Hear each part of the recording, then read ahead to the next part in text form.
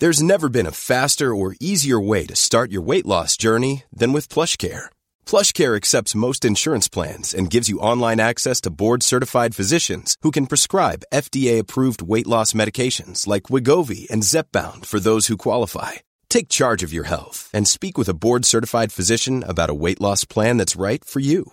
Get started today at plushcare.com/weight loss. That's plushcare.com/weight loss. plushcare.com/weight loss. Everyone knows therapy is great for solving problems, but getting therapy has its own problems too, like finding the right therapist, fitting into their schedule, and of course, the cost. Well, BetterHelp can solve those problems. It's totally online and built around your schedule. It's surprisingly affordable too. Connect with a credentialed therapist by phone, video, or online chat, all from the comfort of your home. Visit BetterHelp.com to learn more and save 10% on your first month. That's BetterHelp, H-E-L-P.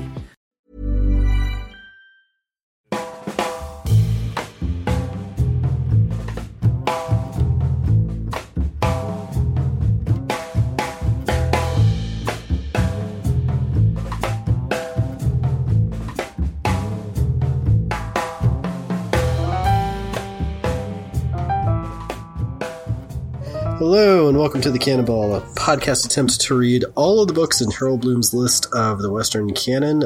This is Claude Myron Goozer, and with me, as always, is Daniel Doherty. Daniel, did you know that in a tangential way, Goethe was heavily involved in, well, if it could be tangential and heavily involved, in fighting the American Revolution? I had no idea. That sounds like a fascinating thread to pluck when we were reading Goethe. Yeah, it's like, okay, here's how it runs down is this is really sketchy because the I believe aristocrat who he was working for / with, as an advisor, they had a bunch of people in the jail, and the German principalities developed the scheme to start basically selling prisoners to the British, as soldiers to be impressed into service. So a lot of what you hear about in, revolutionary terms concerning the Hessian mercenaries, they were basically soldiers in the jails that the Germans sold off. So just kind of like ransomed out, basically said, hey, look, check it. You can get time off and basically get out if you go to the Americas and help put down the revolution. It's a weird, sketchy aspect of Goethe's career as, an advisor to the nobility. And why am I bringing this up? Because we're almost to Goethe, but in order to get to Goethe, we gotta get through Johnson. Much like Washington crossing the Delaware, in order to get to those Hessians, we have to make a bold journey through the icy, frigid waters of Samuel Johnson's literary criticism. I mean, I say that, but honestly, I think of all the Johnson that we've read, I enjoyed this stuff the most. Well, that was the weird thing is, this is where I think at least for me, he hits his stride. Yeah. Maybe it's because I've spent my life doing this, i.e. it being engaged in literary criticism, being engaged in basically all of the activities that he occupies himself with, be it literary editing, be it annotating and footnoting, be it compiling texts and moving through them to sort of evaluate what is the best possible version of the text to publish, be it evaluating and analyzing the works of others. I mean, a lot of this stuff really sort of hit home. I don't necessarily agree with him 100%. In fact, I find myself disagreeing a lot with him. And yet this was the stuff where it was sort of like, okay, this is in my wheelhouse, and it really struck home in a way that the other works did not. Yeah. So we're sort of ending Johnson on a high note. I guess I was being a little cheeky there with the Goethe anecdotes, but we're sort of ending Johnson on a high note because this is where I think he's kind of more of our contemporary. Yeah. Well, that's fascinating that you mentioned this as being as feeling more contemporary or being our contemporary, because the So one of the things that we read was the preface to Johnson's famous A Dictionary of the English Language. Yeah. And the edition that we're working on, that we're working with, the Oxford World Classics, the major works of Samuel Johnson, includes this preface that he wrote for his dictionary, and also includes a sample of the actual what the dictionary looked like upon printing, a kind of a sample of what it actually ended up as. And I'll sort of talk about that a little later. And I guess just, we're just kind of jumping in here, I guess. But I mentioned that the whole contemporary things, I think it rings really true with this dictionary because, and I was not really aware of this, I knew that Johnson had done a famous dictionary. That was one of like the two Johnson facts that I knew before we went into this. One, that he wrote a dictionary, and two, that he had a pretty pithy comeback to Berkeley's idealism when he kicked a rock on the ground. Right. Those are my Johnson facts. Oh, and that he had a guy who loved him so much he wrote a biography, and everyone thinks the biography is itself a monument. But anyway, I knew that he'd written a dictionary, and so I had no idea. I really had no idea that he basically created the dictionary as we know it. Yeah. That's how monumental this work is. Like, prior to Samuel Johnson's, this would have been in the 1740s. Mr. Johnson was such a sort of known man of letters that a group of London booksellers, kind of book merchants, got together and pulled together the money to commission him to write a dictionary. Because by the time of the 1740s, you had, mass printing had been around for, a couple centuries by this point. But it was really in that, and we kind of talked about that in a couple episodes ago, that it's really in the 18th century that truly mass media starts really hitting its stride. Right. And whenever you have a mass medium, whenever you have any kind of mass, kind of cultural exchange or something like this, there arises a need for, or at least, there becomes a rationale for standardization. Yeah. And what you had, and of course, think about, I presume that most of our listeners are English language first. If English is a second language for you, I am deeply sorry. I am sorry that it's ever had to be inflicted upon you. Because even a native speaker will know that if you're speaking the English language, just what an amazing just tangle it is. Just, in grammar and especially in vocabulary. And, because it's kind of cobbled together from, I guess two major streams of the Germanic and the Latin and not just Latin. We have, the Germanic sort of baseline combined with grammar elements from the Celtic, combined with Latin from Latin directly and also via Old French. And it's several different language systems crammed together. Right. And the Latin and the Germanic are basically competing systems. Exactly. They're incompatible systems jammed together. And that's what gives, if you're a native speaker already, you're in luck because English is one of the most fluid languages. It has this capacity to adapt and adopt. And I think at this stage, American English more than British English, though British English is relatively flexible, but it has this tendency to, like I said, adapt and adopt. Yeah. But that makes it very difficult to pin down. Right. It's extremely unwieldy. And that's not even getting into regional variation. I mean, we're just talking about, when we talk about the English language, what we're talking about is a prestige dialect in London at around this time is what we call standard English, basically. And I think, honestly, Johnson had a lot to do with creating the idea of standard English. That was his whole project. Yeah, I mean, he kind of lays it out on page 319. This is his thesis or his theory, but it's also his idea about how language functions, which is antithetical to how we think language functions now. But right. But he was not a Chomskyan, we shall say. No, nor was he a Saussurian. But as every language has a time of rudeness antecedent to its perfection, as well as of false refinement and declension, I have been cautious lest my zeal for antiquity might drive me into times too remote and crowd my book with words now no longer understood.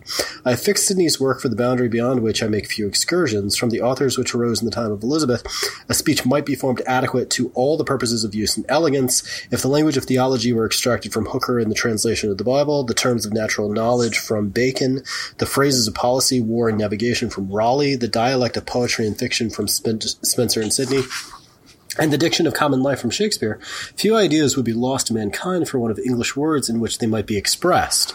Okay, there are two ideas that he's got going on there. One is that there seems to be in his mind some kind of natural progress from chaos to order.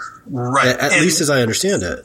Yeah, which was fascinating because with the knowledge that we have of, that linguists have acquired, it's precisely the opposite. Yeah. Like languages are grammatically much more complex kind of the further back you go in their sort of development, and they will end up losing certain aspects, which will be plainly obvious to anyone who has even a cursory sort of glance at what Old English is like. And you're like, you can speak, I don't know, you can speak English without being aware of there ever being such a thing as a case, except for maybe past tense or something like that. And then you get to Old English and it's 16 cases and genders, which is something that modern English doesn't have, and all kinds of stuff. Right. But yeah, so it's kind of, I thought that was an odd sort of flag to plant. Well, it's that progressive prejudice that now is necessarily a much more intellectually refined moment than then. Yeah. The other thing that's kind of fascinating, he basically puts the Elizabethan age as the cutoff point, and I think I know the reason why. We were talking before we started about how, you were joking that this is a guy making a dictionary for a language that he despises. And that's kind of like the running theme in the preface to the dictionary is how difficult English is and how really kind of horrible a language is because it is so fluid, because it is so hard to pin down. Yeah. And this is something that I guess this might be our segue into Shakespeare, but by Dryden's age, by the 1660s, already people were realizing that they had no idea what Chaucer meant. Yeah. And that was a relatively recent phenomenon. And Shakespeare, by the 1660s, was already becoming distant. By the time Johnson is writing, and the whole reason he was doing an edition of Shakespeare is because the language had become distant. Right. Because this was kind of the cutoff point, the sort of threshold for what readers could understand. Added to that, you had textual variants, which may or may not be accurate. Mm-hmm. And you get just confusion. But they were already having trouble reading the Elizabethan age. I think that's the cutoff point. And that, I think, also speaks to why Johnson went with the expansive nature of this project. Because prior to, I read a little bit, and this isn't anything that really you could, this is a rough and ready, Wikipedia summary kind of background. But prior to Johnson's dictionary, there had been other dictionaries or, lexicons or what have you, but they functioned more like what we would today call a glossary. You would have someone who would create a word list with the specific intent. They were hunting out obscure words. They were making dictionaries for if you're reading and you come to a word you don't know or understand, you can look it up in so-and-so's lexicon, and maybe you'll be able to, get your head around it. Right. And I think the real genius of it and what made it such a monumental endeavor is that Johnson realized that you can't really the definition of what's going to be an unusual word is going to be so fluid. It's going to be so changeable that and language itself is so holistic in its way that if you're going to if you're going to create something like that Johnson's commissioners needed, the people who like commissioned him to do this kind of thing, which was to create basically a source book for editing. Yeah. Then you needed to attempt to comprise the entirety of the language. And what's astonishing, and what I really appreciated that the editors over at Oxford included these facsimile pages of what the dictionary ended up actually looking like. Because to give you an idea of the kind of monument that this work is, I was especially taken with, included in here is the entry for the verb to fall. Now, at first blush, that seems pretty simple, pretty cut and dried. You know, we all know what falling is. We all know what it means for something to fall. But of course, Johnson is much more interested in, he's not interested in just, you know, sort of dashing off one, you know, sort of sense of it or whatever. And you think about fall and how widely varying it's used in idiom, how it's used in poetry, how it's used in ordinary language, but with so many shades of meaning and differences in context. The entry for fall ends up having 65 definitions in it. You know how you open up the dictionary and it'll say, like, you know, whatever word, and it'll say one. It'll have like a list of senses, like in this first sense it means this, in the second sense it means this, whatever. Fall has 63 entries, and each one with an illustration. So this was what's again interesting about the dictionary is that prior to Johnson, and this may sound very strange, dictionaries didn't have definitions in them. They were primarily they would use illustrations. That is a quotation from a work that uses the word, and it's up to you to like piece it together from context clues as to like how you're going to use that in whatever you're looking at. Johnson provides a definition followed by an illustration. And if you're like me and a giant nerd and you are interested in things like etymologies and stuff, you know this format because you've looked at the Oxford English Dictionary. Right. This is basically prefigures this is the basic format of the Oxford English Dictionary, that other absolute monument to fastidious scholarly dedication, which was almost 200 years after Johnson here. But it's truly incredible. And I would urge anybody just to, just dive in anywhere. Like, you can, I'm sure there's PDFs available online. You can find like a sample of the dictionary. And so Johnson's going through and pulling illustrations, and he relies heavily on Shakespeare for a lot of this. He's drawing a lot from Shakespeare. I think Pope, also Alexander Pope. So every sense, you'll have a word, and every sense and facet of that word's meaning is illustrated with a bit of text using that word the way Johnson is, insisting that it is used in that manner. And he does this for every word, basically. Yep. I mean, it's a really, truly, it took 10 years to do, which even like, I'm surprised it didn't take longer. Exactly. I'm surprised it didn't take longer. And I think knowing all this, we can kind of forgive Johnson for the very opening of the preface, which had me laughing out loud. So I would like to share that first paragraph. It really is an all-timer. So this is how Johnson kicks off his introduction to this monument in English letters. It is the fate of those who toil at the lower employments of life to be rather driven by the fear of evil than attracted by the prospect of good, to be exposed to censure without hope of praise, to be disgraced by miscarriage or punished for neglect, whereas success would have been without applause and diligence without reward. Among these unhappy mortals is the writer of dictionaries.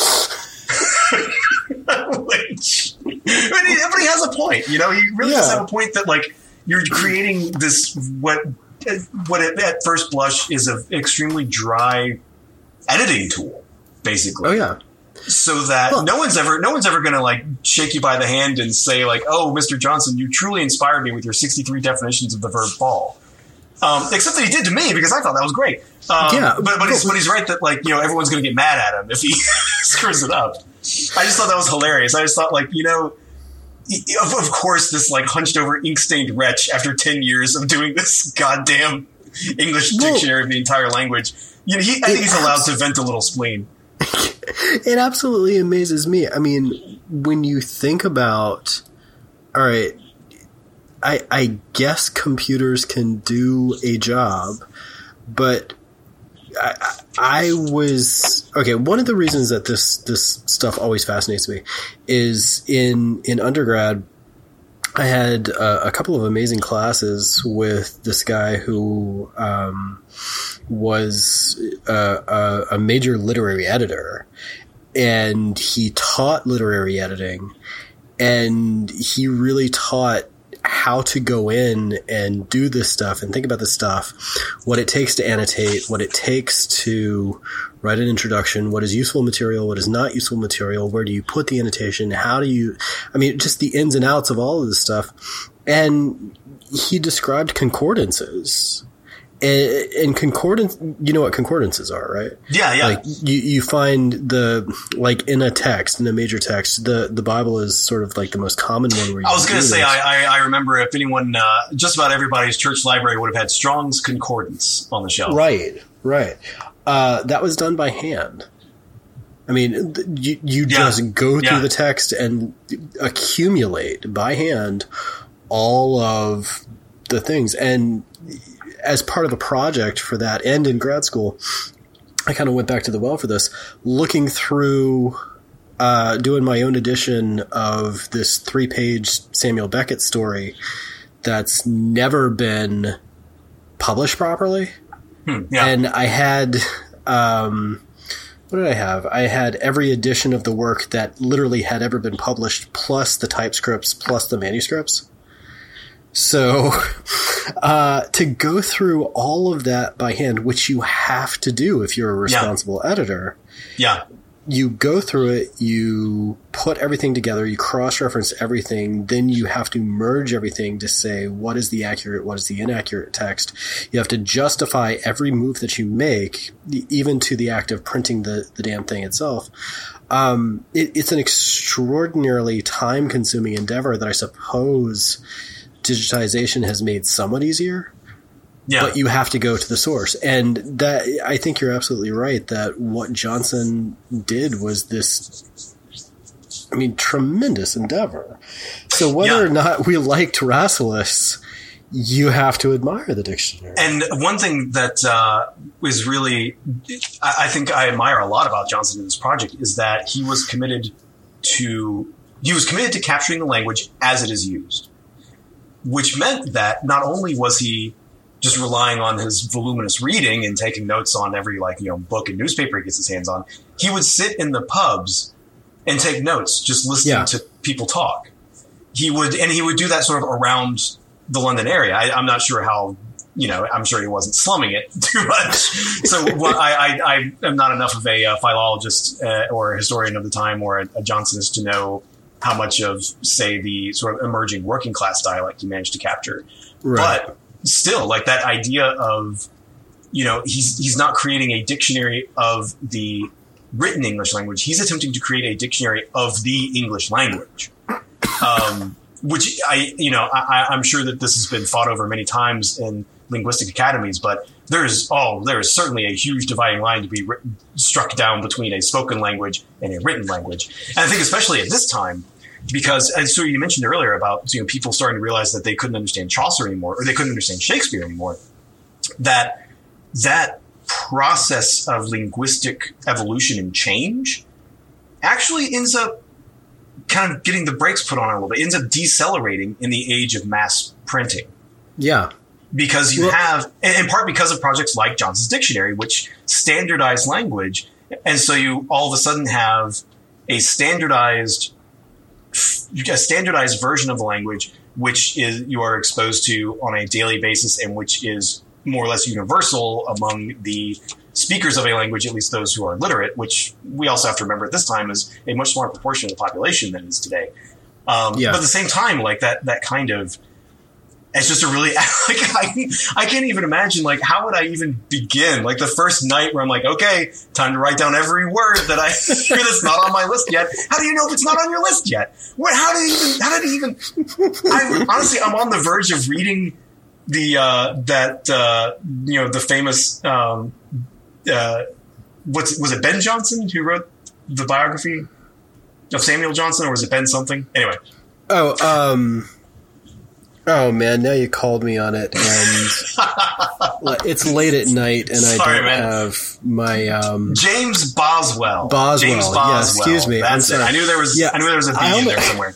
All right, here's my dumb mind. I almost said Tobias Smollett, and that's not right. No, Boswell. Yeah, which is almost like I feel like maybe picking up Boswell's Life of Samuel Johnson just to read any kind of chapter about how the hell he actually did this. Yeah, I'm kind of curious about it myself. My understanding, I've never attempted the biography of Johnson. I've read sections of some of Boswell's just ramblings and stuff.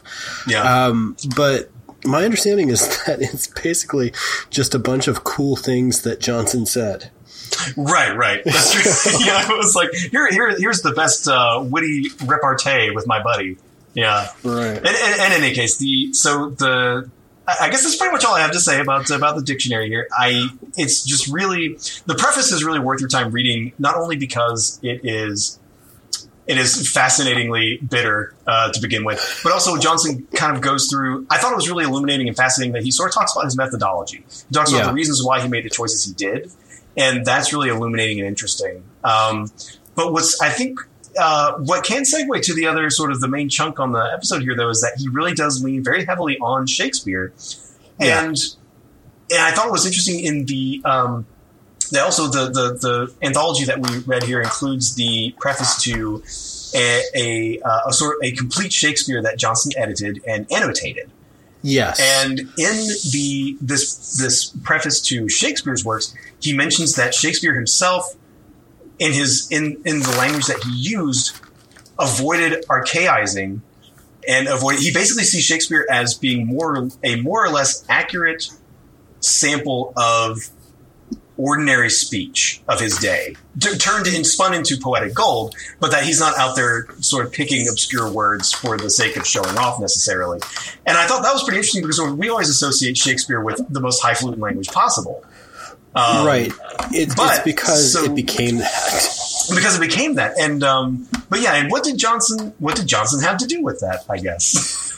Well, okay. So we're going to save Shakespeare for a later date. I don't know. We may have to finish this and come back around to Shakespeare, just because it keeps coming back.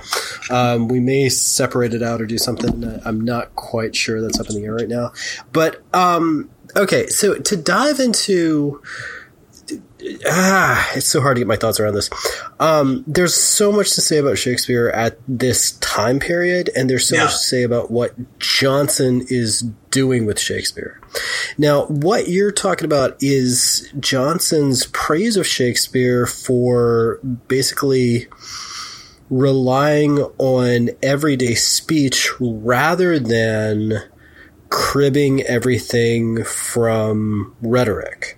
And this is going to become, I'm positive that Johnson didn't originate that insight, but this is going to become one of the sort of romantic claims about Shakespeare's genius or Shakespeare's greatness, is that it's derived from lived experience, i.e. natural experience, and not a bunch of cribbing from, dry book learning. So he's relying on actual human experience to create his art rather than going back to the books, which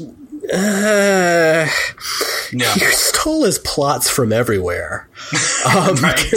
There's no original plot in Shakespeare, and it's that makes him sound sort of like an illiterate genius. He wasn't. He was widely read in the English language for as widely read as you could have been at the time.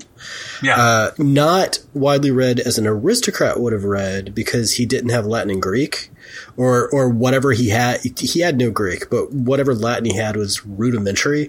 It was good enough to fake it if he had to, but not perfect. But he was much more attuned to what Johnson and others call common speech. And you also have to remember that he was working with a troupe of actors, all of whom had come from some other profession. I mean, the Burbage brothers were carpenters. These guys are carrying with them reams of experience, and we know he wrote for certain actors who could do certain things. The greatest evidence of that is that his clown changes. The type of humor he has in the earlier plays and middle plays is very different than the later plays because he has a different comedian. And so he could write one way for one comedian and then write another way for another comedian. So part of this, I think, just comes from the just when you're in a group of people, you learn a lot of weird shit. Just because everybody's coming to it with something different. Okay, so why? All right, Johnson's edition came out in 1765, and what we sort of have to do is get into one, the structure of his preface or introduction, which is fascinating in and of itself, and then we have to get into the weeds of editing Shakespeare. All right. So the structure of the preface is to start laying out. It's basically in 4 parts. One is talking about his longevity. And he basically has this aesthetic theory about how and why things last. It's kind of fascinating because his claim for canonicity is basically people have thought about this for a long time. They've thought it over, and the dust has settled, and they've considered it and considered it and reconsidered it and reconsidered it. And if it's still being considered and reconsidered further on down the line, then it says something to us. So part of his argument for great artwork is longevity, not necessarily out of some, I guess, fetishization of the past, but due to the consideration of the past and how things are handed on. So I don't know. I just thought that was kind of an interesting take on canonization. And the second part of it, he sort of lays out the faults of Shakespeare. And he's clear-eyed about the ways that the plays don't always work. Yeah, that was probably my favorite part because, like, you know, in your English literature kind of education, again, Shakespeare is the paragon. He's Shakespeare. You know, he's the very pinnacle of eloquence and skill and good writing, yada, yada, yada. And, you know, I did appreciate Johnson coming in, which is like, all right, here's where Shakespeare sucks. And let me tell you why. But still, you know, in an appreciative way, but just like he was pointing out the sort of the dramaturgical shortfalls, I guess, of the great bard. Well, yeah, I mean, all right. I want to have Matt Shiflett back on. He was the friend of mine who came to talk about Moliere, and I want him to come on after a couple of whiskeys so that he can start ranting about Winter's Tale. Yeah, there are a couple of plays that are problem plays because they're extraordinarily problematic. I mean, and there's some things that just are ridiculous and don't work. Some things that have great spots, but then, you know, fall through. So on and so forth. So, you know, this I guess idolization of Shakespeare is something that occurs sort of further down the line for a lot of different reasons. And that's what I admire about Johnson. He's clear-eyed about it. Okay, this is where these plays work. These are the faults that I have. But then in the third part, it's sort of like the defense. It's like, okay, but for all these faults, here's what he does right. And then the fourth part is on editing. Like, here are the editorial choices I made. So what I figured was we could go through the first 3 parts, and then I can give you all the background on basically what was a Shakespeare war in the 18th century. Oh, yeah, that sounds fascinating. Yeah. So, basically, in Shakespeare's reputation in his own day, he sort of first made good with the comedies. Like these early comedies gave him a little bit of success. He hit it big with the histories. And for a long time, part of the role that Shakespeare had was in shaping an Elizabethan English national identity. Yeah. So that's really one of the reasons why he's held up so high, is because he's writing basically tragedies from British history, right, giving a sense of, I guess, English character. Yeah, a kind of sense of mythic history. Almost. Yeah. I mean, and that's sort of like a local history that's in opposition to something, or necessarily in opposition to something like the hegemonic French classicism that was around at the time, right? So in his own day, he sort of gains this popularity for helping sort of shape this English idea of Englishness. But he was, I mean, all you have to do is put one of his plays side by side with Ben Jonson and any other, like put it side by side with Johnson, put it side by side with Marlowe, and then throw in Webster. And you automatically notice the differences in the language. The plots are not very good, but Shakespeare's facility with language, his facility with trope, and the sort of manufactured three-dimensionality of his characters is really above and beyond. So that's really what sets him aside from the other writers at the time. Yeah. And I think you sort of miss that unless you've read the other writers at the time. So what we value now, I think, is his, I guess what we would call psychological acuity, this three-dimensionality, and the variety of trope. I think in Johnson's time, my sense is that he was sort of understood enough to be considered a classic. Yeah. But Johnson, I think, is trying to be clear-eyed about what makes the writing good and what sometimes makes it not so great. Well, he makes a point of pointing out that he's making an argument about canonicity, basically, where he says that there are people who have a prejudice for the past and they value something simply because it is old, and forgetting that, there are things that survive just by sheer chance rather than from some quality. So that you have to have some sort of critical appraisal of these works. Yeah. So he starts it out. He says, what mankind have long possessed, they've often examined and compared, and if they persist to value the possession, it is because frequent comparisons have confirmed opinion in its favor. As among the works of nature, no man can properly call a river deep or a mountain high without the knowledge of many mountains and many rivers, so in the productions of genius, nothing can be styled excellent till it has been compared with other works of the same kind. So it's not just that it's old, it's that it stands in comparison to other works and is still found to be valuable. Mm-hmm. And that's what I thought was really sort of fascinating. Now, he says, of the first building that was raised, it might be with certainty determined that it was round or square, but whether it was spacious or lofty must have been referred to time. So you can only judge it over time and evaluate it over time, and longevity and persistence have something to do with how it operates. And he says, the reverence due to writings that have long subsisted arises therefore not from any credulous confidence of the superior wisdom of past ages or gloomy persuasion of the degeneracy of mankind, but is the consequence of knowledge of acknowledged and indubitable positions that what has been longest known has been most considered, and what is most considered is best understood. So with the clearest view of things, you can have the best appreciation of things, can be your argument for why something is a quote-unquote classic.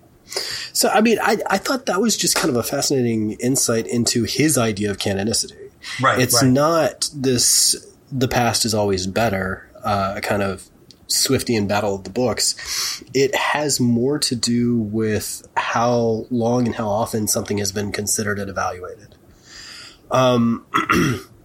So anyway, he argues on 420, nothing can please many and please long but just representations of general nature. Now that's sort of like a famous Johnsonian quote taken out of context again and again and again, but the rest of it is just as interesting. Particular manners can be known to few, and therefore few only can judge how nearly they are copied. The irregular combinations of fanciful invention may delight a while, but that novelty of which the common satiety of life sends us all in quest, but the pleasures of sudden wonder are soon exhausted, and the mind can only repose on the stability of truth. All right, just representations of general nature. Now, this is something that we were talking about a long time ago when we were talking about Vanity of Human Wishes. This is where, excuse me, I think he makes this claim that general knowledge comes closest to sort of capturing something that can be universally appreciated. Yeah. Right? Yeah. If it's particular and quirky and weird and strange, it can have a momentary fascination, but something that's recognizable generally by a large group of people over time has more power to it. Right. That, I think, gets at his justification for this idea of capturing nature. The way he's using nature there, I think, is a little bit slippy. Yeah. But that, I think, is pretty much his aesthetic choice. Now, he says, Shakespeare is above all writers, at least above all modern writers, the poet of nature, the poet that holds up to his readers a faithful mirror of manners and of life. His characters are not modified by the customs of particular places, unpracticed by the rest of the world, by the peculiarities of studies or professions which can operate but upon small numbers, or by the accidents of transient fashions or temporary opinions. They are the genuine progeny of common humanity, such as the world will always supply and observation will always find. His persons act and speak by the influence of those general passions and principles by which all minds are agitated, and the whole system of life is continued in motion. In the writings of other poets, a character is too often an individual, and those of Shakespeare is commonly a species. All right. What he's arguing is that Shakespeare presents these characters as generally as possible, and they're at once recognizable and, well, okay, they're simultaneously recognizable and applicable. Right. So he's basically making an argument for Shakespeare's characters as being archetypes, or like almost like Commedia dell'arte stock characters. Which I think, and reading that passage, I would not be surprised if like the first high school drama teacher who wanted to do a contemporary setting Shakespeare version of a Shakespeare play cited Johnson to argue to the school board that no, this was the right choice. Well, see, this is okay. See, this I think has a kind of power to it, and I think it speaks to how Shakespeare was passed down to Johnson in his age, and I think it speaks to how Shakespeare is passed down to our age. That we go looking for these kind of broad things that we can latch onto to understand a character from that time as being contemporary with our time. But I think that if you had asked a theater goer in the Elizabethan era if that was true, they'd have thought you were just out of your mind. Because so much, I mean, just a historical reading of the plays reveals how contemporary to his times a lot of these characters were, a lot of these stock characters, or a lot of these particular temperaments, tics, or traits. Yeah. So I think he's performing a generalizing function that isn't necessarily there in the text. I'm not saying Shakespeare can't be read beyond his age. I'm not saying these works, I mean, that's what we're doing. We're reading these works beyond their ages to sort of consider them and think about them and work through them. But I think Johnson is misreading. Yeah. Does that make sense? I think he's applying an 18th century aesthetic to a 17th century text that just doesn't apply. Yeah. But, be that as it may. So that's pretty much his opening salvo, that the reason Shakespeare survives is because he's representing general human nature. He continues the idea in 422, and that general human nature is sort of the best possible thing that you can represent because it lasts the longest. All right. So on 423, he has, I really sort of love this because he has this critique of, I guess, he has a critique of a pedantic critique of Shakespeare.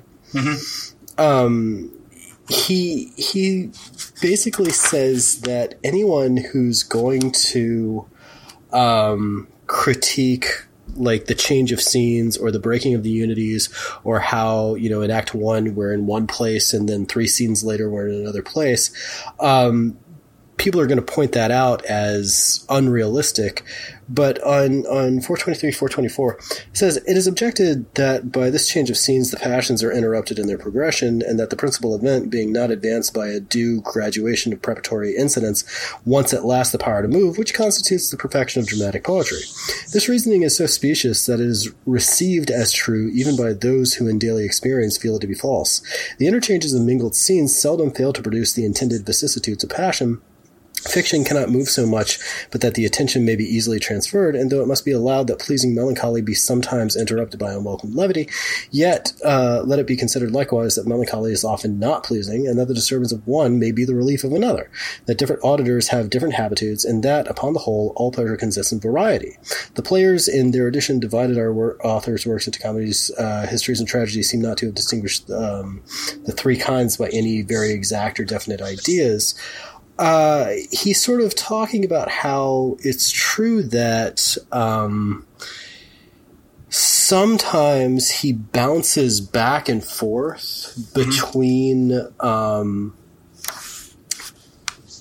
like times or places or funny bits and serious bits. But he basically says that we already take it as a given that we're watching a play. Mm-hmm. If you're going to be bothered by some of the, I guess, unrealistic aspects of it, then, or those concessions to theatricality. Yeah. Then just go home. Why do you think this is real? You don't actually think they're stabbing Caesar, do you? Come on, this is already a play. You can let a couple things go. But yeah, so one of the critiques is that, or one of the faults really, is that he can bounce back and forth between these emotional moods that are kind of funky. He can just kind of jerk us around a little bit. I think a famous case would be the knocking on the door in Macbeth, which Thomas de Quincey wrote a whole essay about. You go through the most intense, or one of the most intense moments in that play, where Macbeth and Lady Macbeth have just gone through with the murder, and all of a sudden someone's knocking at the door in the middle of the night, and they have to rush off to sort of conceal this horrible thing that's going on. Mm-hmm. This horrible thing that they did. And then you have this whole scene with the drunken porter giving you this comedic routine as if he's opening the gates to Hellmouth. And it's just this weird drunken scene played for a laugh. That would be one of the things that I think Johnson is pointing to here. But what is the purpose of that? Well, it's a kind of psychological relief, right? The joke acts as a kind of safety valve for the horror that we just saw. Yeah, so that's sort of an example, I think, of one of the things that he's talking about. But he talks about the defects. All right. So the first defect that he claims is that Shakespeare is essentially amoral or immoral. He says, from his writings, indeed, a system of social duty may be selected, for he that thinks reasonably must think morally, but his precepts and axioms drop casually from him. He makes no just distribution of good or evil, nor is always careful to show in the virtuous a disapprobation of the wicked. He carries his persons indifferently through right and wrong, and at the close dismisses them without further care and leaves their examples to operate by chance. You tell me the moral of Othello. Evil wins. Yeah. That's it. Okay. What's fascinating to me about that critique is what Johnson sees as a fault is something that I think the 20th century takes as a virtue. That, right. It would be, it's presumed an aspect of kind of mature imagination almost. Like, yeah, or even I would hate to use the term realism, but a kind of it would be, yeah, you're right. Like that would be like the kind of happy ending ones would be presumed to be naive in some manner. Exactly. All right. So one is that he's sort of amoral. There's not always a clear moral vision. Another supposed defects, his plots are very loose. I'll give you an example of one of my favorite plays that basically has no plot. As You Like It is so much fun. It could have been over in Act 3, and the only reason it's not is because one character decides she's having too much fun pretending to be a boy, flirting with this other boy, and just declines to take it to its conclusion. So, like, the play very knowingly could be over in Act 3, and then just decides to keep going for no clear, coherent reason. 12th Night has no coherent plot whatsoever. It's just a mess, kind of on purpose. Like the whole thing is just, I mean, it's like watching a Marx Brothers film. Hamlet, if you actually tried to tell someone the plot of Hamlet, they'd look at you as if you were an idiot. Because it makes no sense whatsoever. Yeah, and then he's banished to England. Oh, but he's caught by pirates and, safely delivered back to Elsinore. You're like, what the hell are you talking about? Right. So the plots are very loose and strange. The endings are perfunctory. He mixes time and place. Now, this is something which I thought was really kind of fascinating. Johnson complains that Shakespeare can be bawdy at times, which apparently was inappropriate for Elizabethan England. Apparently Johnson was not very familiar with the Elizabethan court. And I wonder how familiar he was with other Elizabethan writings. I mean, all right, Ben Jonson, the 17th century playwright, the friend and competitor often of Shakespeare, he begins his play The Alchemist with the famous lines, "I fart at thee." So, I mean, if he's looking for earthiness, it was all over the place in Elizabethan England. And that's not even at court. And from what I understand, at court, it could be even wilder. Right. Okay, so the tragic characters, he claims, can seem kind of over the top at some points. He says that the set speeches are cold or often overly rhetorical. He says Shakespeare can't always express clear emotion, which I think is kind of like a strange... I'm still not quite sure what he means by that or the critique that he really has. And his problem is that he puns a lot. Now, that is true. Like, a part of, all you gotta do is read any exchange between Falstaff and Hal in Henry IV, and you're looking at 3 to 4 different meanings of a word as they make line by line as they go line by line by line by line. I don't know. The pun has a bad reputation. I love puns. I was going to say that's a pretty severe judgment call there, Johnson. I mean, some of us really enjoy. Some of us are fathers and enjoy puns. I think I know why he made that call. Mm-hmm. What is the pun if not loose language? He's got that axe to grind from his horrible dictionary time. Well, it's a word that slips through the meaning and then makes meaning prismatic. Yeah. It frustrates a sort of the given of meaning and the given of clarity. And I can see someone who's engaged in a project of standardization really hating that very fluid aspect of language. So anyway, that was a run-through of the defects, but then he has these sort of graces or defenses. Regardless of the genre, the pieces do have a plan. So one of his critiques is that the genre, and this is sort of what I was pointing to before, the genres are sort of fluid. Mm-hmm. And you can even look at something like Midsummer Night's Dream, which veers wildly back and forth between tragedy and comedy. I mean, the whole basis of that play could have been tragic, and the play keeps telling you this could go tragedy at any minute, but then through the intervention of the fairies it veers into comedy. Romeo and Juliet could have been a comedy up till Act 3, and then one sudden act of violence, and all of a sudden we're in tragedy territory. Yeah. So even though there's this merging of genres or some confusion of genres, the plays do have a structure, and he says it'll follow that structure.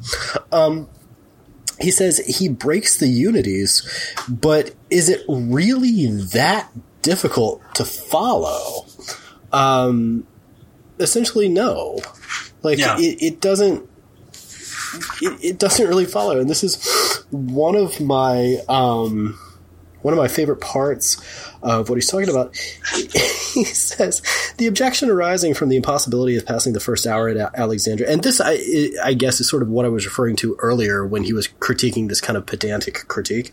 The objection arising from the impossibility of passing the first hour at Alexandria and the next at Rome supposes that when the play opens, the spectator really imagines himself at Alexandria and believes that his walk to the theater has been a voyage to Egypt, and that he lives in the days of Antony and Cleopatra. Surely he that imagines this may imagine more. He that can take the stage at one time for the palace of the Ptolemies may take it half an hour for the promontory of Actium. Delusion, if delusion be admitted, has no certain limitation. If the spectator can be once persuaded that his old acquaintances are Alexander and Caesar, that a room illumined with candles is the plain of Pharsalia, or the bank of Granicus, he is in a state of elevation above the reach of reason or of truth, and from the heights of Empyrean poetry may despise the circumscriptions of terrestrial nature. There is no reason why a mind thus wandering in ecstasy should count the clock, or why an hour should not be a century in that calenture of the brains that can make the stage a field. The truth is that the spectators are always in their senses and know from the first act to the last that the stage is only a stage and that the players are only players. They come to hear a certain number of lines recited with just gesture and elegant modulation.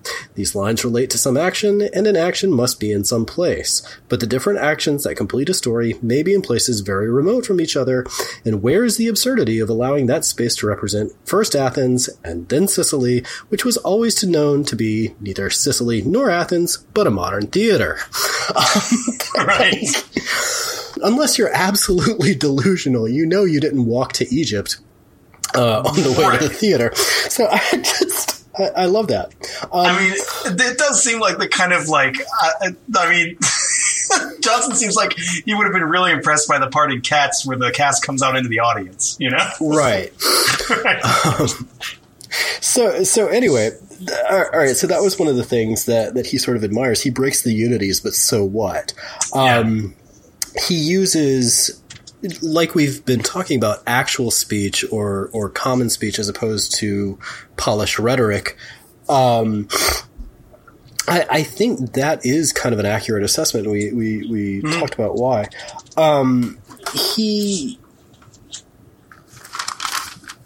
He talks about Shakespeare sort of emerging with the British stage, and this is this weird kind of idea that persists into the late 19th and early 20th century. Mm-hmm. There's this idea that he was there at the beginning of the modern English stage. He rose with it and kind of perfected the form, and then led to this decadence or decline from which it couldn't quite recover. There's that weird theory of aesthetic decadence that, well, it was part and parcel of Shakespearean criticism that I've read in the Americas from around 1900, which plays into, I think, this Enlightenment and post-Enlightenment era idea of, I guess, a rise and fall. But anyway, he really sort of thinks that Shakespeare, to go back to his terms, is a poet of nature. And this is the one thing that I think is the through line that we have been covering since we started this. All of the texts that Bloom has selected as these major texts that he wants to write about, they all emphasize personal experience over book learning. They all emphasize this way that true wisdom or true art or true aesthetics or true whatever comes from experiential, Well, it comes from experience rather than through long study in ancient tomes. Right, or some sort of transmission from... Yeah, okay, yeah. And so that's... I mean, that's sort of what's fascinating to me, is that's what he posits really is so essential in Shakespeare, is that this is coming from his actual lived experience and not from some kind of rhetorical polish that he drew from elsewhere. Right. Okay. Sit back. Buckle up. If you really want to get into the rushes, like a good place to start with trying to understand the variations and permutations of Shakespearean texts is the publishers of the Folger edition of Shakespeare. They've got an online site that gets into it's not sort of highfalutin academic, but it's a good entry point. Yeah. It gets into the variations and permutations of Shakespearean texts and why editing Shakespeare is such a bear. Go to folger.edu. The Folger editions are great, relatively inexpensive editions. I tend to use the Ardens because it's got the variations and permutations and all of the kind of scholarly apparatus. Yeah. But if anybody wants to just read Shakespeare and bone up, go with the Folgers. Folger or Signet, both are really fantastic. They're kind of like your starter Shakespeares. All right, I got my information, I got the information not necessarily just from there. I'm gleaning it from all these other things. But if you really want to check it out, go to Folger. The gist of it goes like this. All right. Publishing plays in the Elizabethan era would have been like publishing screenplays. You know, it's sort of why I can go see it. And the performance was considered a much more essential thing than the text, right? Yeah. And if you're a contemporary and you're living in London, you can just go see the damn thing. And, you know, I don't have to buy the script to Indiana Jones. I can just watch the movie, right? It's readily available. It's absurd. But Shakespeare did develop such popularity, and basically there was money to be made. So about half of his plays were published while he was alive in what were called quartos. They were sort of like cheap editions, and quartos because they were sort of cut into four, and you could basically fit one play per quarto. So about half of the plays that he wrote were published in quarto form while he was alive because there was some money to be had with these cheap editions. Yeah. And 7 years after he died, his friends and colleagues in the Kingsmen, that was sort of like what his players were. First they were Lord Chamberlain's men, then they were the Kingsmen. They put most of the plays into sort of like a large book format called the Folio. Now that was in 1623.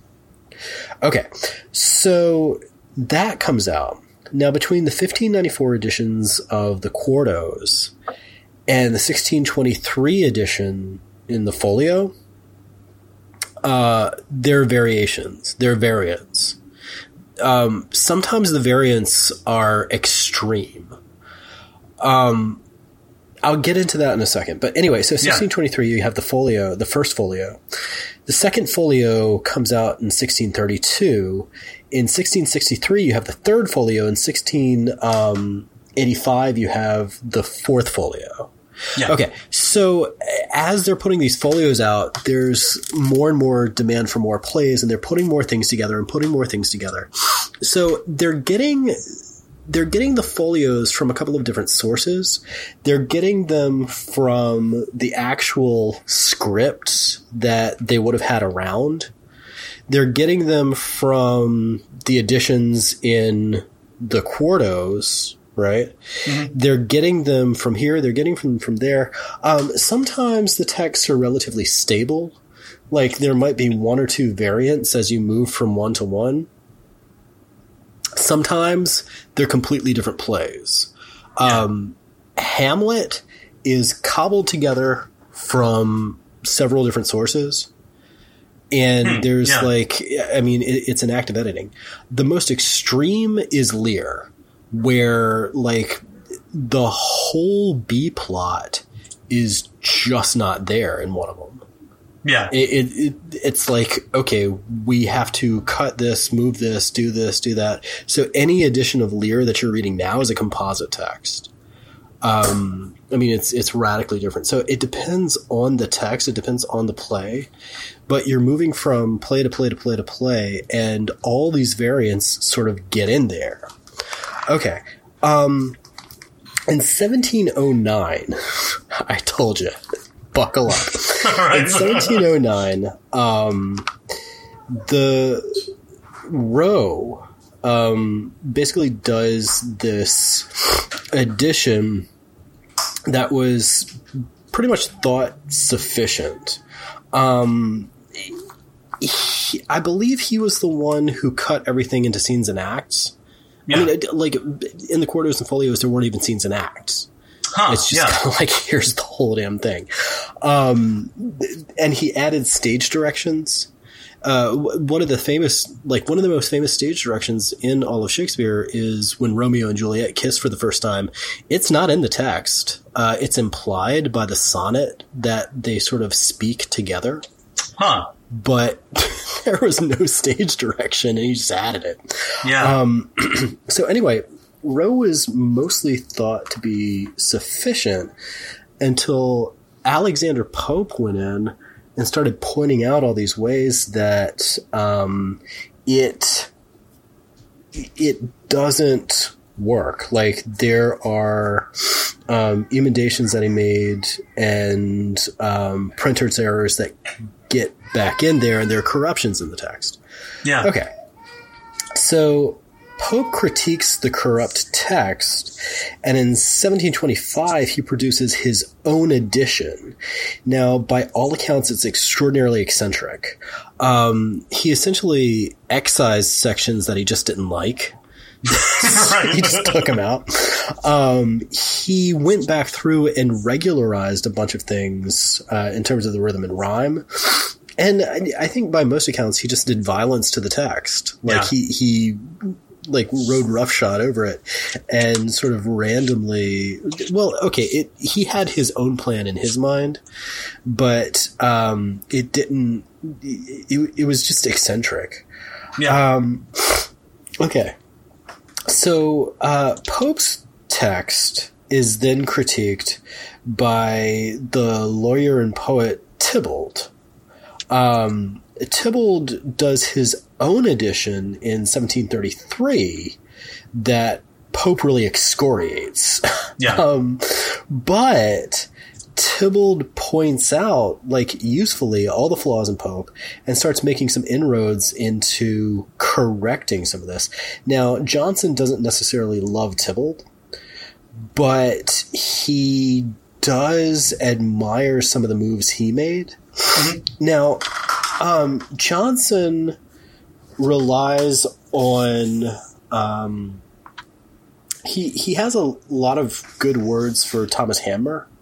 Yeah. And Hanmer was a guy who came afterwards who basically took the best parts of Pope and the best parts of Tybalt and crammed them together, but didn't make any distinction as to what was whose contribution and what was the original text. So it's I think Johnson admires some of the moves that he made, but contemporary editors consider him to have just botched it. Yeah. Like, if you're going to make any editorial or textual move, you gotta signal the editorial and textual move that you made. And Hanmer just, I think he assumed that the readers already would have known and understood it. So, the question is, why does Johnson do what he does? Yeah. And he has this interesting line on 446. He says, It is no pleasure to me in revising my volumes to observe how much paper is wasted in confutation. Whoever considers the revolutions of learning and the various questions of greater or less importance upon which wit and reason have exercised their powers must lament the unsuccessfulness of inquiry and the slow advances of truth when he reflects that great part of the labor of every writer is only the destruction of those that went before him. The first care of the builder of a new system is to demolish the fabrics which are standing. The chief desire of him that comments an author is to show how much other commentators have corrupted and obscured him. The opinions prevalent in one age, as truths above the reach of controversy, are confuted and rejected in another, and rise again to reception in remoter times. Thus the human mind is kept in motion without progress. Yeah. Thus sometimes truth and error, and sometimes contrarieties of error, take each other's place by reciprocal invasion. The tide of seeming knowledge which is poured over one generation retires and leaves another naked and barren. The sudden meteors of intelligence which for a while appear to shoot their beams into the region of obscurity, on a sudden withdraw their luster, and leave mortals again to grope their way. Okay, as someone who's basically practicing and operating at the end of English as a university subject. Yeah. This hits so close to home. I'm not even exaggerating about that. Yeah. There's not going to be a field in 20 years. But the Hiring for your small business? If you're not looking for professionals on LinkedIn, you're looking in the wrong place. That's like looking for your car keys in a fish tank. LinkedIn helps you hire professionals you can't find anywhere else, even those who aren't actively searching for a new job but might be open to the perfect role. In a given month, over 70% of LinkedIn users don't even visit other leading job sites. So start looking in the right place. With LinkedIn, you can hire professionals like a professional. Post your free job on linkedin.com/people today. Everyone knows therapy is great for solving problems, but getting therapy has its own problems too, like finding the right therapist, fitting into their schedule, and of course, the cost. Well, BetterHelp can solve those problems. It's totally online and built around your schedule. It's surprisingly affordable too. Connect with a credentialed therapist by phone, video, or online chat, all from the comfort of your home. Visit BetterHelp.com to learn more and save 10% on your first month. That's BetterHelp, H-E-L-P. What he's acknowledging is the ebb and flow of scholarship, the ebb and flow of editions, of editing. Yeah. And that was one of the things that this literary editor whose courses I took would always talk about is no matter what choice you make, no matter what you put out, the choice that you made will not be up somebody's alley.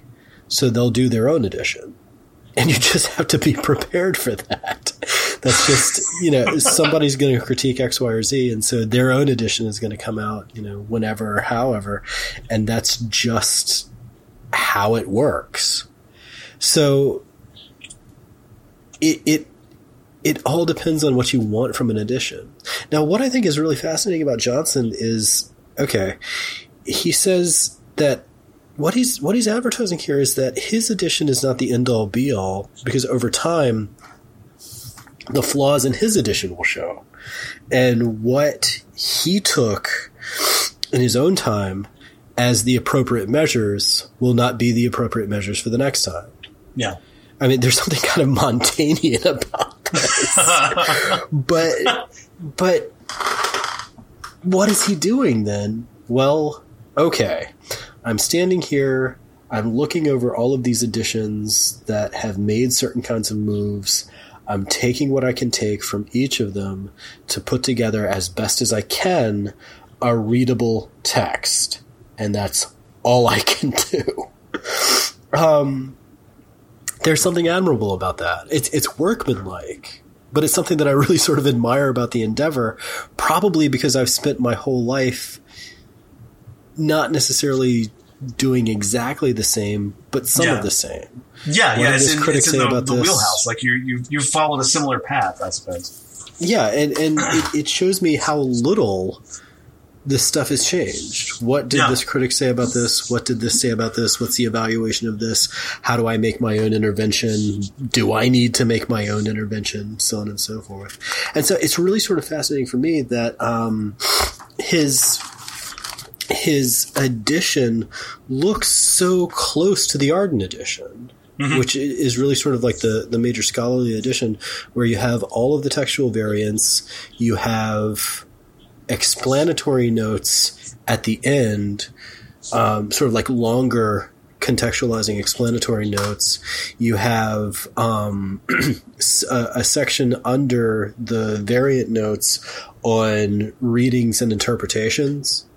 Because like I said, part of this is variants have crept in that maybe corrupt the text. And then other critics and scholars have made moves to try to make sense of what might be a corruption or what might be a metaphor that we just don't understand now. Yeah. So, it looks extraordinarily like contemporary editing practice. Yeah. And that's what I really found fascinating. That's fascinating. That's amazing that this kind of, and again, that highlights the contemporaneity. I do not know the proper participle or part of speech for that. The contemporariness of Johnson, and it's not even so much. I would have assumed that it must be because he's so foundational to the contemporary English letters, and I think you're hitting at something deeper though. Like it's not necessarily that everyone has been following Johnson because he's just such a titan or whatever, or responding to him like everyone in France has to respond to Montaigne. I don't know. I think there's something to, maybe there was something actually universal that those Enlightenment type guys were tapping into, as they claim to in a lot of things, which was not necessarily the case, but they might have actually touched it in this sense. I think it's the pragmatics.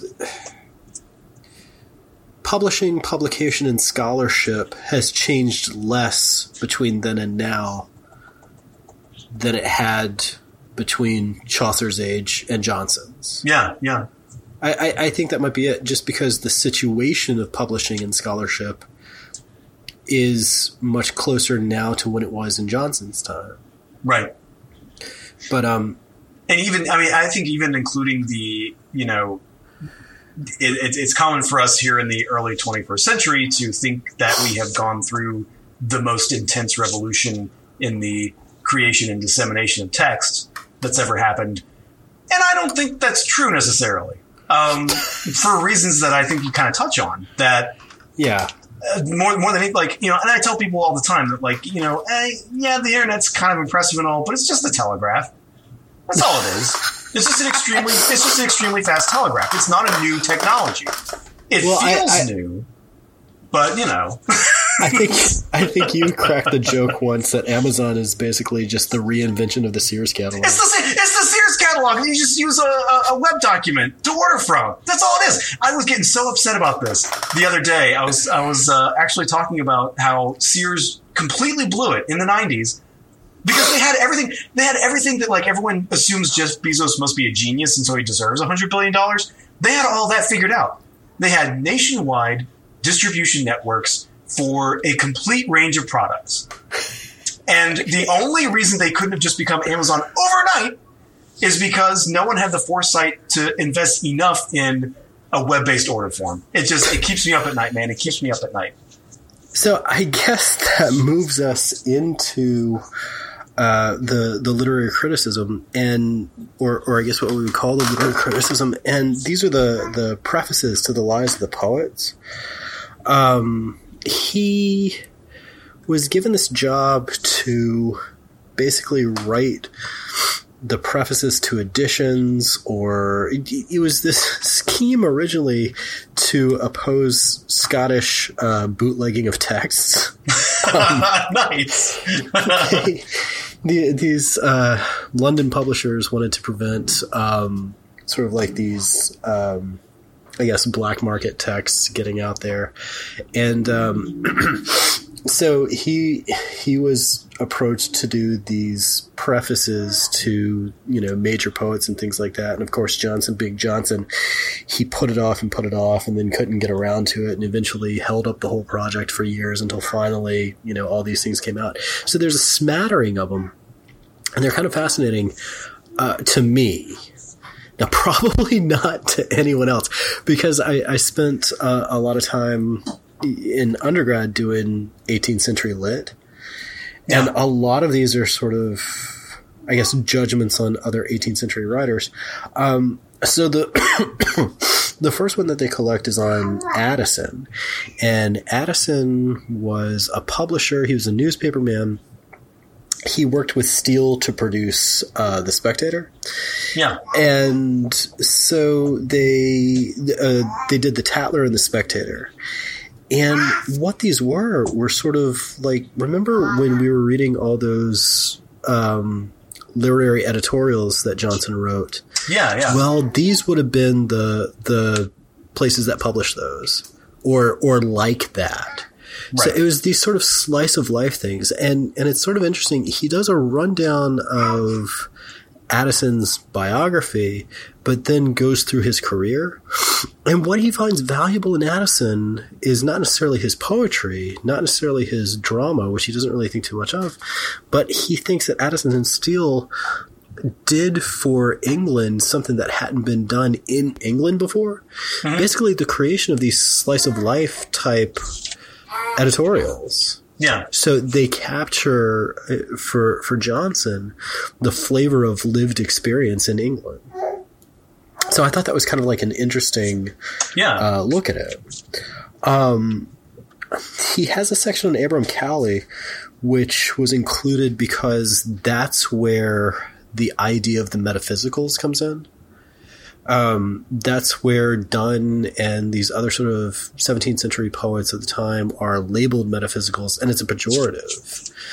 Yeah. He thinks Cowley is overly ornate and overly drawn out. And it's interesting to see, I mean, I think they included that just for the historical reference, because it's one of the more famous, I guess, literary judgments that he made that doesn't really get overturned until the 20th century, where the modernists basically bring back an interest in that sort of intellectualized figuration. Now, his section on Milton is really kind of funny. He absolutely despised Milton's politics. I mean, couldn't have been more antithetical. But he does find value in Paradise Lost. He doesn't really like a lot of Milton's other stuff. He thinks that Milton's abilities are really best served in the epic. But he has some interesting ideas about it. Well, one of my favorite things is he responds to critics who said that Satan in Paradise Lost is impious. He's Satan. Right. Yeah, that's the entire point. Yeah. So I thought that was kind of funny, but his summation. I mean, he takes a lot of digs at Milton, but his summation I thought was really kind of fascinating. It's on page 716. He says, where is it? He says, his great works were performed under discountenance and in blindness, but difficulties vanished at his touch. He was born for whatever is arduous, and his work is not the greatest of heroic poems, only because it is not the first. Yeah. So despite the problems he has with Milton, he has this, I think, extraordinarily complimentary reading of what Paradise Lost did. So I really sort of found that fascinating. Yeah. Now, he talks about John Dryden. Dryden is an interesting figure and not very fun to read. Yeah. He was the poet laureate for Charles II. And a lot of what he wrote was either satire or basically political propaganda or literally poems for occasions. Yeah. But what he admires in Dryden is that his wit was built for the occasion and was sort of like scratch it off and we're done.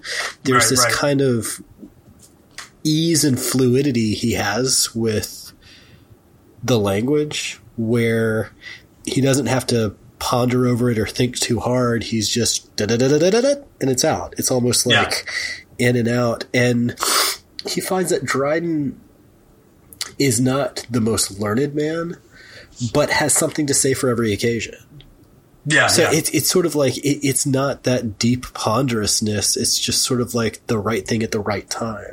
He's admiring Dryden from the standpoint of like he's a good late night host. Like he's not cranking out the finest comedy of the age, but he's always got something pithy to say about whatever's going on.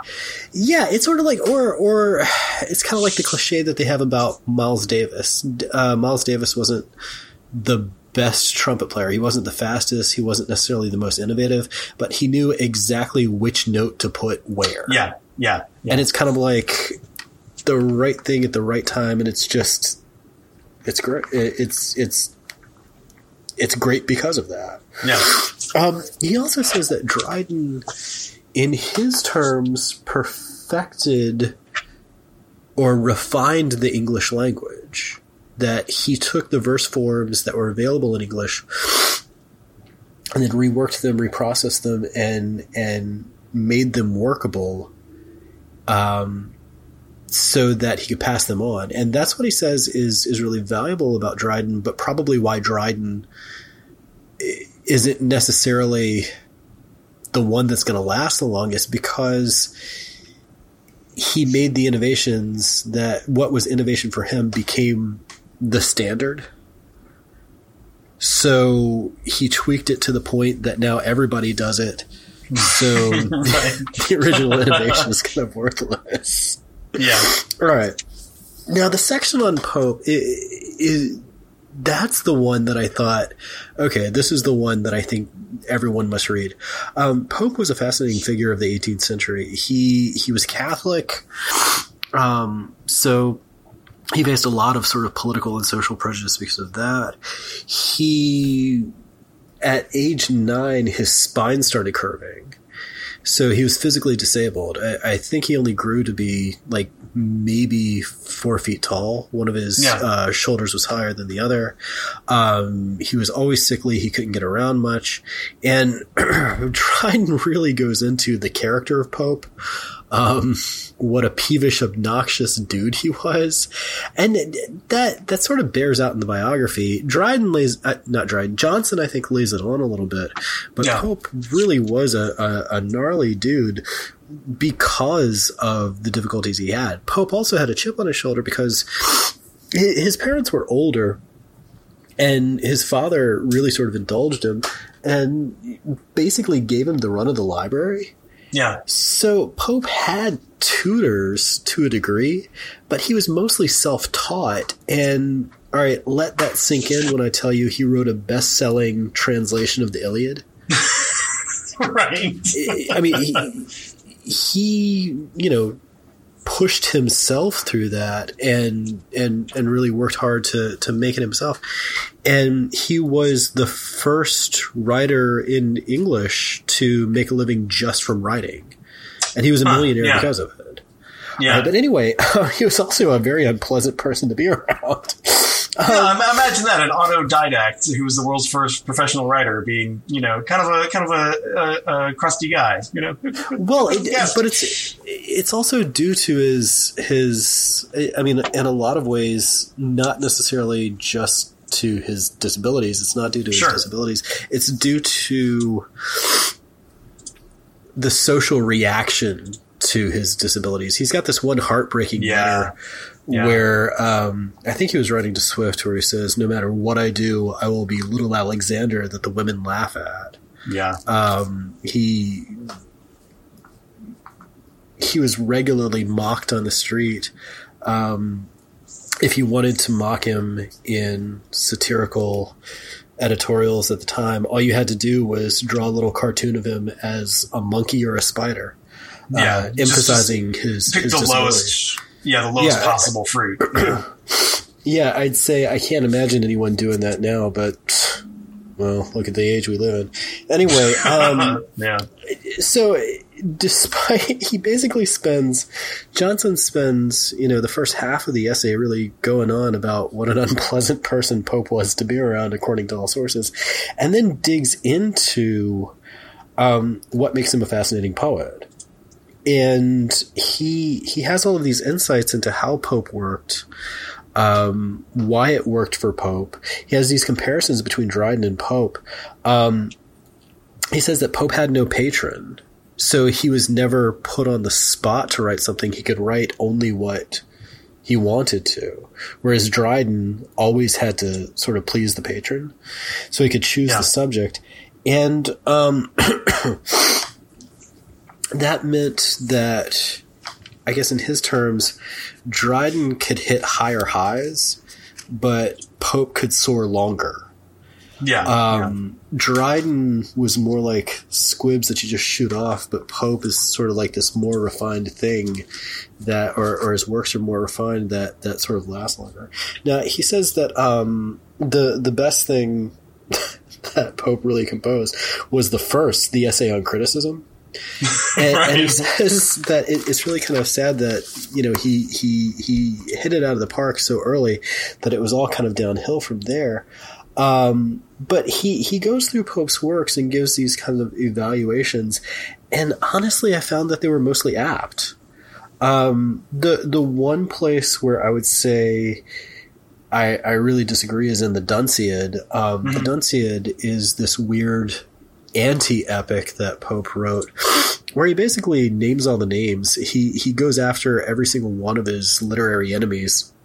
Yeah. And ultimately produces this mock scholarly edition with annotations by these two made-up scholars who don't understand the poem at all, but are very interested in sort of sniping at each other through their footnotes. Right. And I should like to read that at some point myself. It sounds like a pretty interesting exercise. So I mean, that's where I thought he differs, but then, or that's where my taste differs. But anyway, he's pretty apt on Pope because he'll admire the fluidity of certain things. He'll admire how he varies the rhyme, and he goes into the actual poetics of it. He goes into the rhythm and meter to sort of show how it operates. He breaks down how a trope functions and then gets you to think about, okay, what is the logic of this? Does this work as a metaphor? As a comparison, what two things are going together and how are they going together? Is this reasonable, rational, and just? And often he finds in Pope that it is. It's really kind of interesting as a piece of literary criticism in terms of understanding trope and meter. Okay, so after that, he has this review of Watts, the theologian who wrote Joy to the World. Yeah. Okay. But it's kind of, that one was a little bit slight, but I see why they included it, because what Watts also did was wrote a textbook on logic and reasoning. And one of the things that Johnson has to say is, okay, so his textbook has been called dull, but it's a textbook. It's in use. It's right. When's the last time you had an exciting textbook? Yeah. And so he ends. It's very interesting to see how Johnson ends, because he ends on Collins and Gray. Mm-hmm. Collins and Gray are both pre-romantic authors. I mean, really,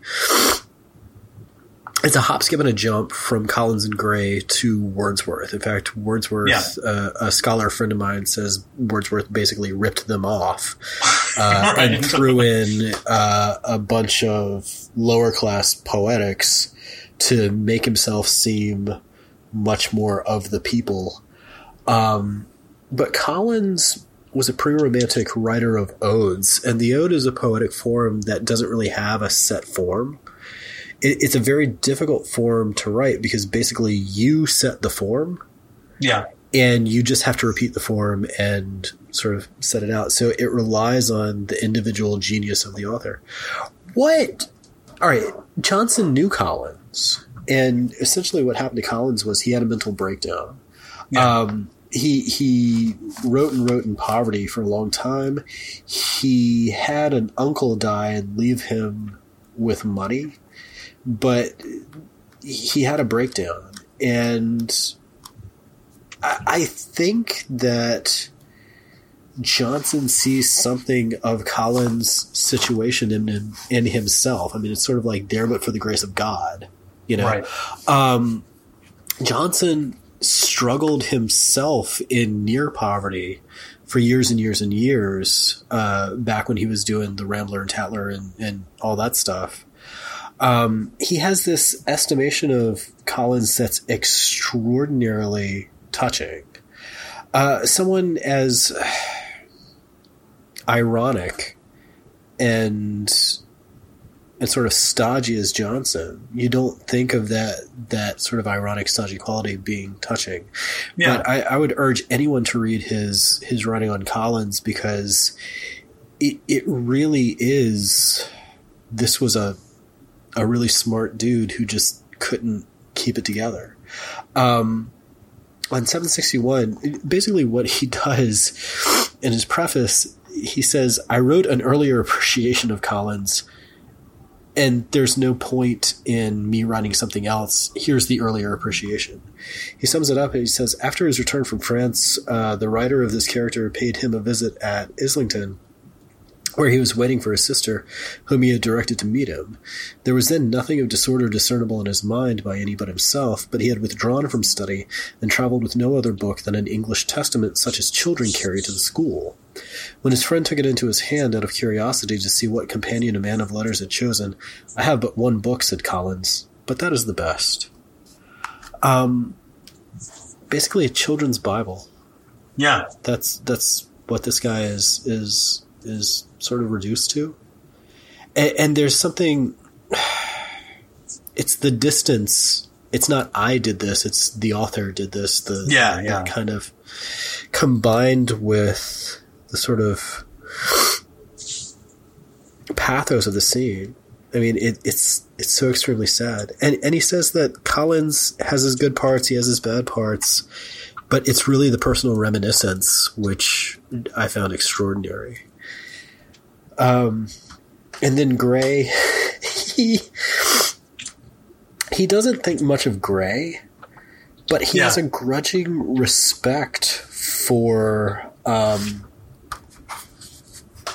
some of his poems. This is on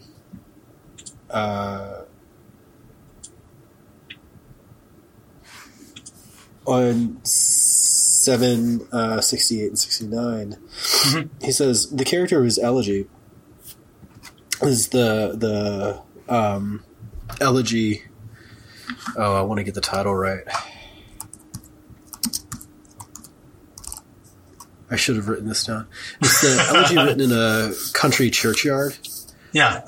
It's kind of like one of those famous anthology pieces, but it's a famous anthology piece for a reason. It really is this proto-romantic poem about going to a country churchyard and sort of seeing this sort of leveling effect of death over time. It's a really wonderful poem.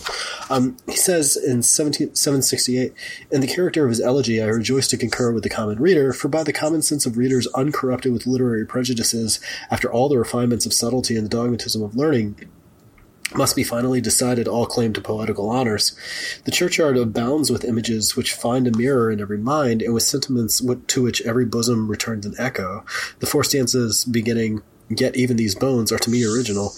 I have never seen the notions in any other place, yet he that reads them here persuades himself that he has always felt them. Had Gray written often thus, it had been vain to blame and useless to praise him." All right. That's sort of a grudging respect at the end, and you wonder how much irony is in, well, he's popular, so I guess he makes some sense. Right. But I think he is recognizing that there's a shift, that the thing that Gray is doing is something that's really kind of original and is moving away from the poetic of the present moment. And you can see Johnson anticipating that shift to romanticism. Yeah. I don't think he necessarily absolutely appreciates it. Sure. But he's cognizant of it. Like he's licked his finger and he sees which way the wind's blowing. Yeah. Yeah. And he can recognize something and appreciate it to the best degree that he can. Yeah. I feel like that's something Johnson has is that he's well aware of what is and isn't his cup of tea. Yeah. But can still give an honest go. Even if he knows it's not for him, I suppose. Right. So that's it. Yeah. That's it, folks. We did it. So, I mean, this is really kind of a great segue into Goethe, because Johnson ends right about where Goethe begins. If Johnson sort of, if the section of Johnson that we're reading ends right at the beginning of British Romanticism, Goethe is really, for better and for worse, the romantic figure of the age. He is that figure of the age. When we get into part 2 of Faust, I'll sort of make a stab at trying to explain Byronism and why Goethe even was sort of fascinated by Byronism. But Goethe, I think the image of Goethe has more to do with Romanticism than anything. I mean, the poem itself or the play itself is so bananas. It's going to be a sort of hard time parsing it. But we've got the pre-Romantic, and now I think we're moving straight into the full flush. Yeah. So in a month or so, we are going to pick up Goethe. Yeah. And here's how we're going to do it. We're planning on reading Faust Part 1 first. It's really sort of a self-contained tragedy. It speaks for itself, more or less. It's pretty easy to follow. And then we're going to read Faust Book 2 or Part 2 in 5 parts, 1 episode per act. Yeah. Because this thing is bananas. It's going to take an episode apiece to parse each act. That's really how far out it is. So, yeah, and I guess we should also say that it's far out in a manner which is very commensurate with mine and Claude's extra cannonballular interests. So, it was part of the reason why we're going to be spending so much time on it. But, fret not, dear listener, we're going to be kind of breaking that up a little bit for you guys and I think we have mentioned it on the show before, but in case we haven't, just so you know, that these projects are still coming down the pipeline, and have been firmed up. We're going to start releasing a second episode every month, alternating between 2 kind of side projects that Claude and I are embarking upon. Claude is going to be tackling the new canon with and what's going to be your co-host? Who's your canonaut? My friend Michelle is going to be the co-host, and we're sort of going to be taking on works for the past, let's say, 15 or so years that have garnered critical acclaim of some sort.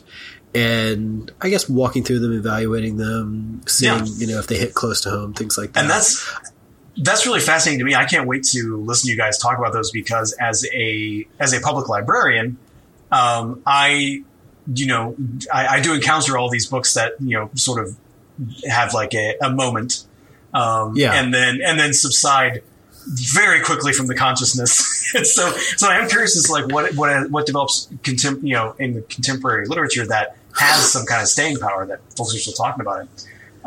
And I myself will be leading an intrepid co-cosmonaut on a journey through the canon of science fiction literature.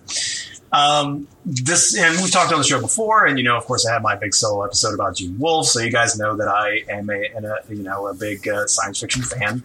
And the actual roots and development of the genre is something I've been very interested in for a while now. And I sort of saw this as a good opportunity to, kind of explore that and actually read a lot of these books or a lot of these texts that are, ones you've either just, heard of or are just most familiar via their adaptations or whatever. And I'm not going to announce the name of my co-pilot yet because I haven't firmed that quite up, but I think he's on board. But we're going to be starting out with some Jules Verne. And I haven't decided what Jules Verne yet. But I've wanted to read Jules Verne because I've never read Jules Verne. of course, never in the original French and never in translation. I know him purely through half-remembered viewings of 20,000 Leagues Under the Sea from the 1950s, sort of on TV, at some point. And so I thought, well, damn, for such a foundational figure, I probably do owe it to him to actually read him.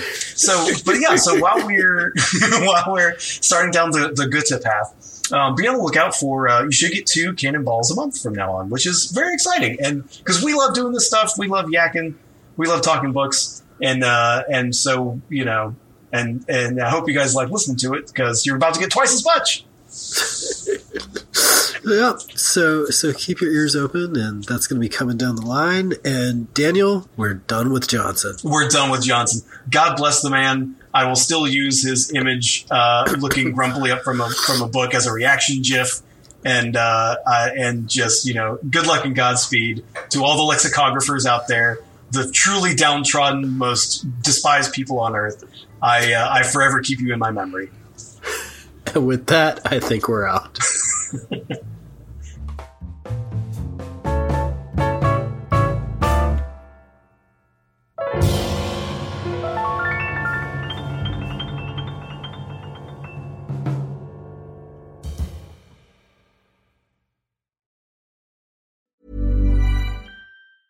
Even when we're on a budget, we still deserve nice things. Quince is a place to scoop up stunning high-end goods for 50 to 80% less than similar brands.